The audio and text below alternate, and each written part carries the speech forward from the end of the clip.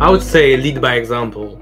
So know where you're starting from, and that means specifically baseline the performance of the finance function for each end-to-end process, then leverage Hackett capability to appraise, then bridge the innovation gaps. We know what innovations work for particular aspects of finance or which ones don't work.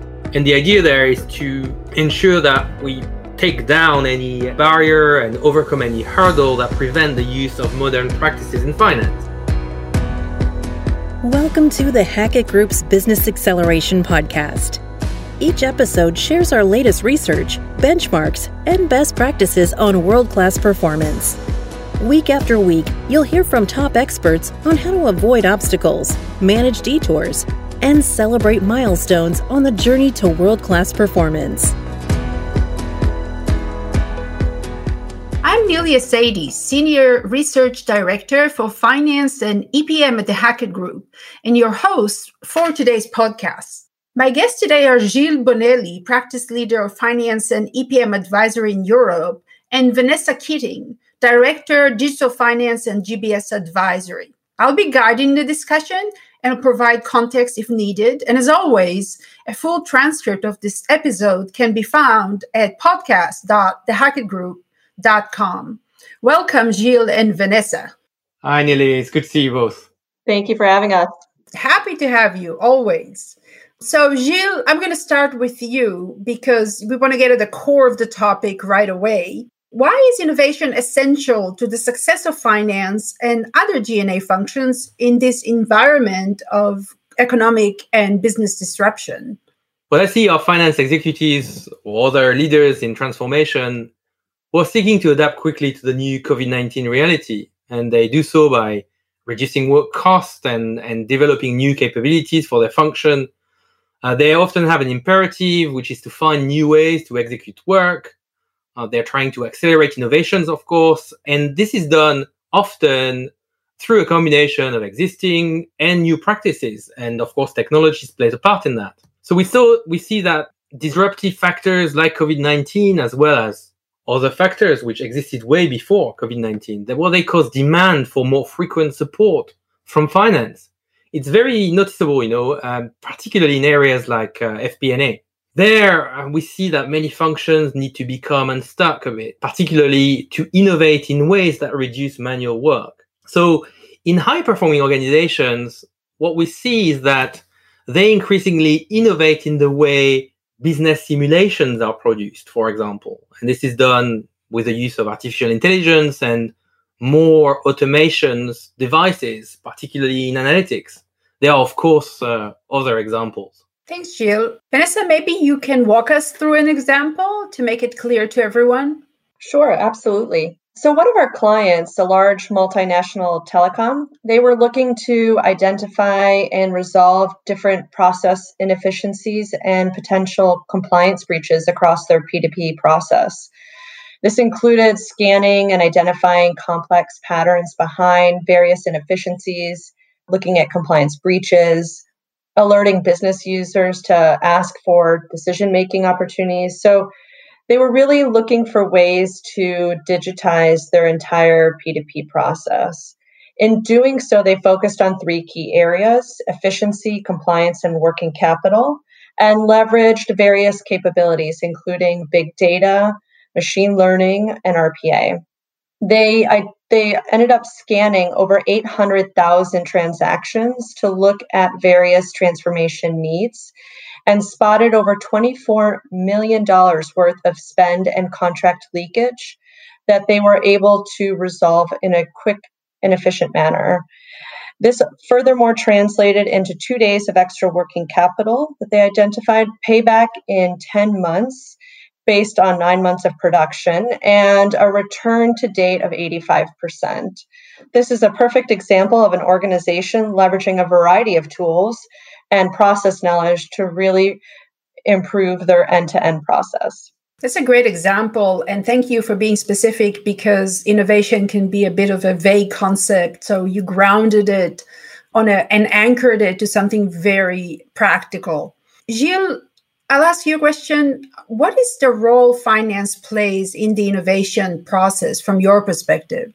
So when we look really at enterprise level innovations. And if I'm thinking, for example, at my client base, if we look at about 40 organizations, large, complex, global, in those organizations, there are typically two contexts where finance plays a role in innovation. Firstly, we see that finance plays a role in advancing its own innovation agenda. And I think Vanessa has eloquently put the case on how finance organizations can do that very specifically with technology really tied to the finance efficiency, effectiveness agenda. But the second context where we see finance play a role is when finance exercise financial oversight across enterprise innovation initiatives. For example, when determining funding requirements. And in both cases, what we see are that finance leaders, they frequently face dilemmas and often the following questions, how to direct innovation resources towards the right areas, how to ensure that innovative ideas deliver on their promise, and ideally creating a competitive advantage for the company as a whole. And so focusing on the right innovation is a really big deal, if only because it will tie both human and capital resources in implementation, and the wrong choice may hinder finance operations for a very long time. So it's really up to finance to put in place the right approach in order to select the right innovations and ensure they produce the expected benefits in the new normal. But we see a problem, and it is that for most organizations, innovations continue to occur haphazardly and are not anchored in any meaningful value-creating framework. This is a real challenge which we help our clients resolve.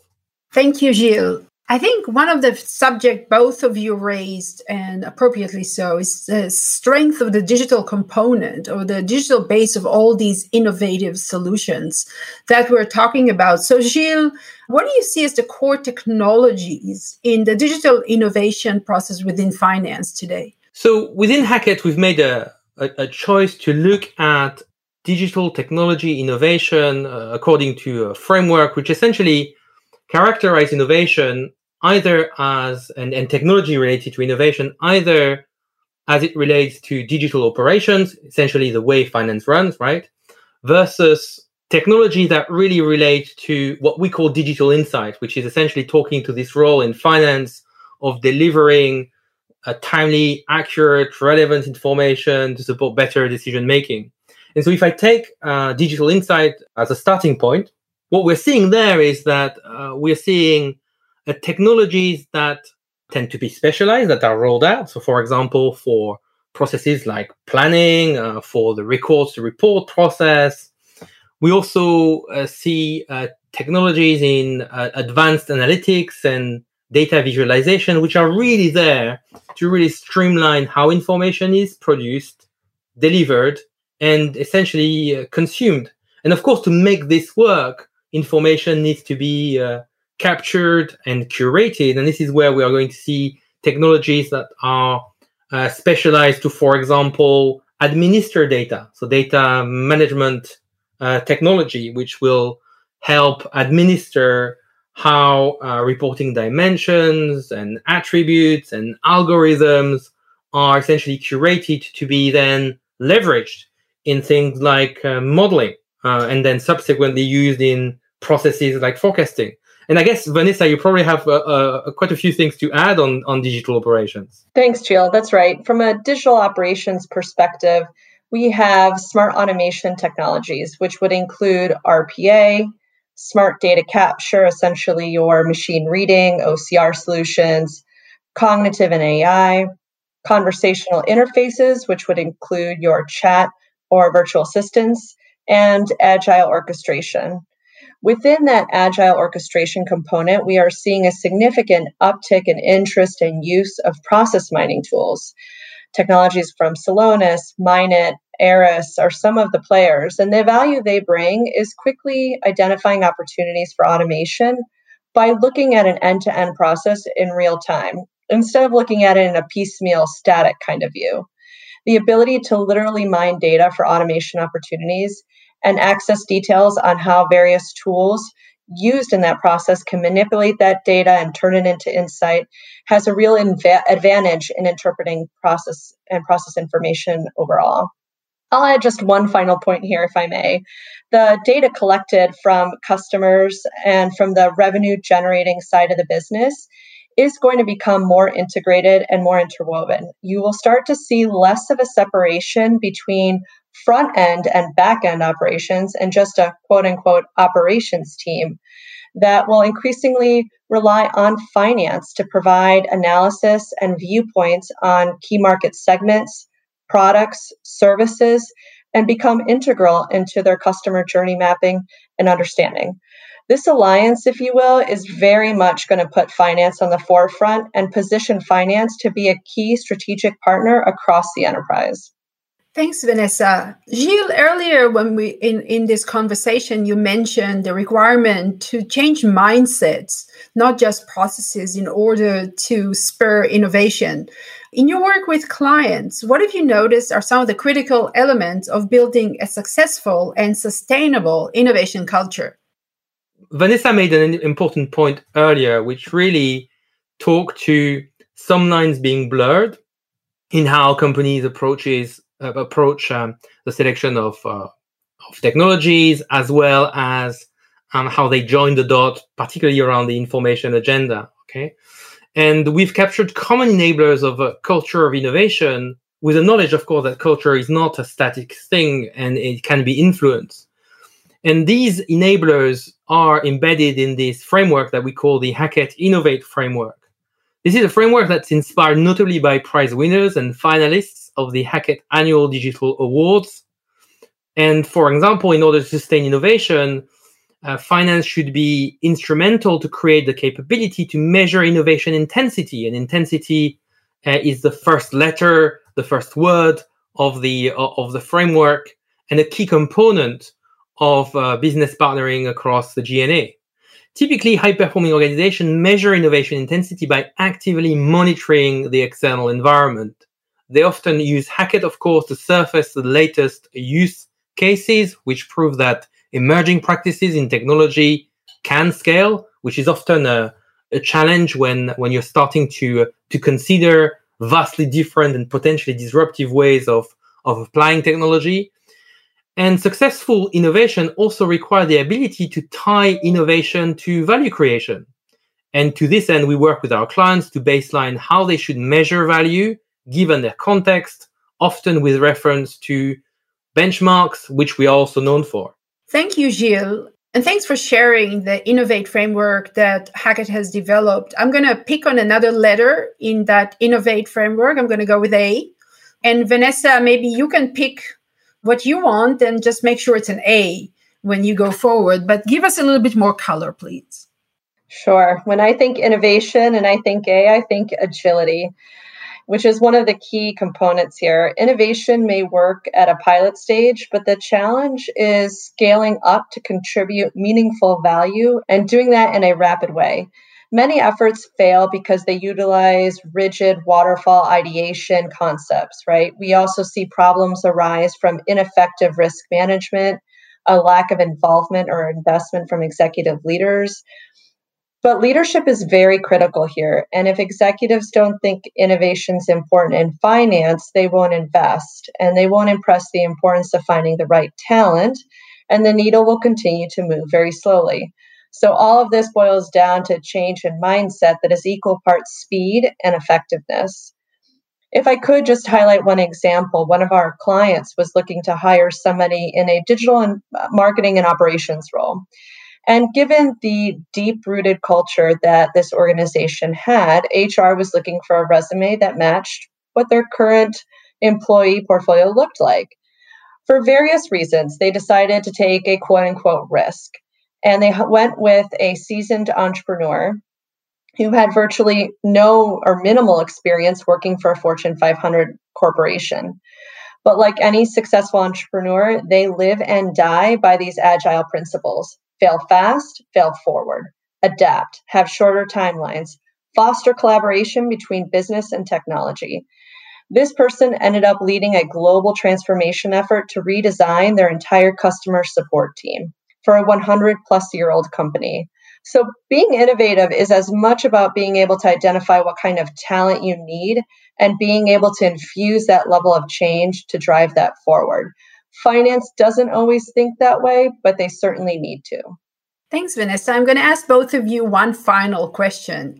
And Gilles, I'm going to direct that question to you first. What advice would you give finance leaders who are looking to improve, bolster their innovation capabilities, and build the culture that both of you were talking about?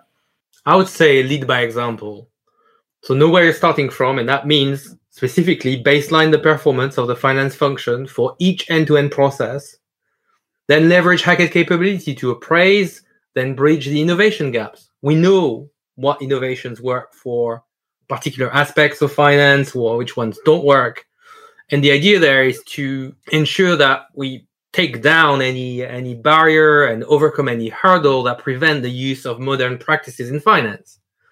And in doing so, learn the lessons from the exercise quickly, then onboard other functions to follow a similar approach in order to drive innovation in G&A at the enterprise level.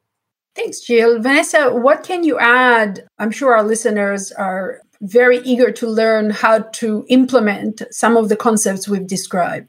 I would say invest in talent, enable your leaders to drive change.